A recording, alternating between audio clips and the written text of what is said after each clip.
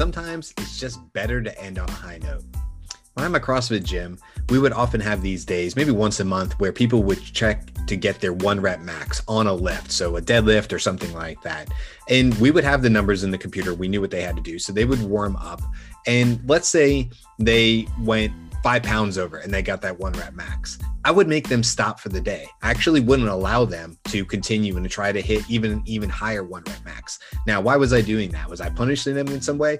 No, because it's better to end on that high note and get that to carry over to the next day or whatever you want to do. Because let's think about it. If I let them keep going, there's really 2 options, right? They could make the next weight. So if they bumped up again by 5 pounds or 10 pounds or whatever, they very well might be able to get that next weight. But the alternatives, they might also fail. So now you've taken something that inherently was great. I got my 1 rep max. That's a huge accomplishment. People high-fiving and everything. And then taking it and making it, no, but I missed. I failed. See, it's just a mindset shift. But this also works in business too. If you're in sales, if you've been working towards a goal or whatever, sometimes it's better just to end on a high note. Once you reach that goal, that clearly defined goal that you've been working towards, end on a high note. Stop there. Don't try for the next sale, at least that day. I'm not saying don't ever try again, but let it ride for that day.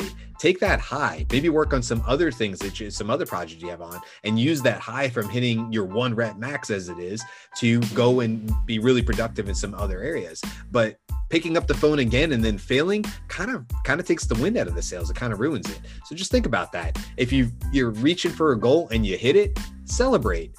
Enjoy that high for a while, at least ride it for a while, ride that wave. And then, the next day you got to get back to business. That's understandable. But for the day, I would end on that 1 rep max.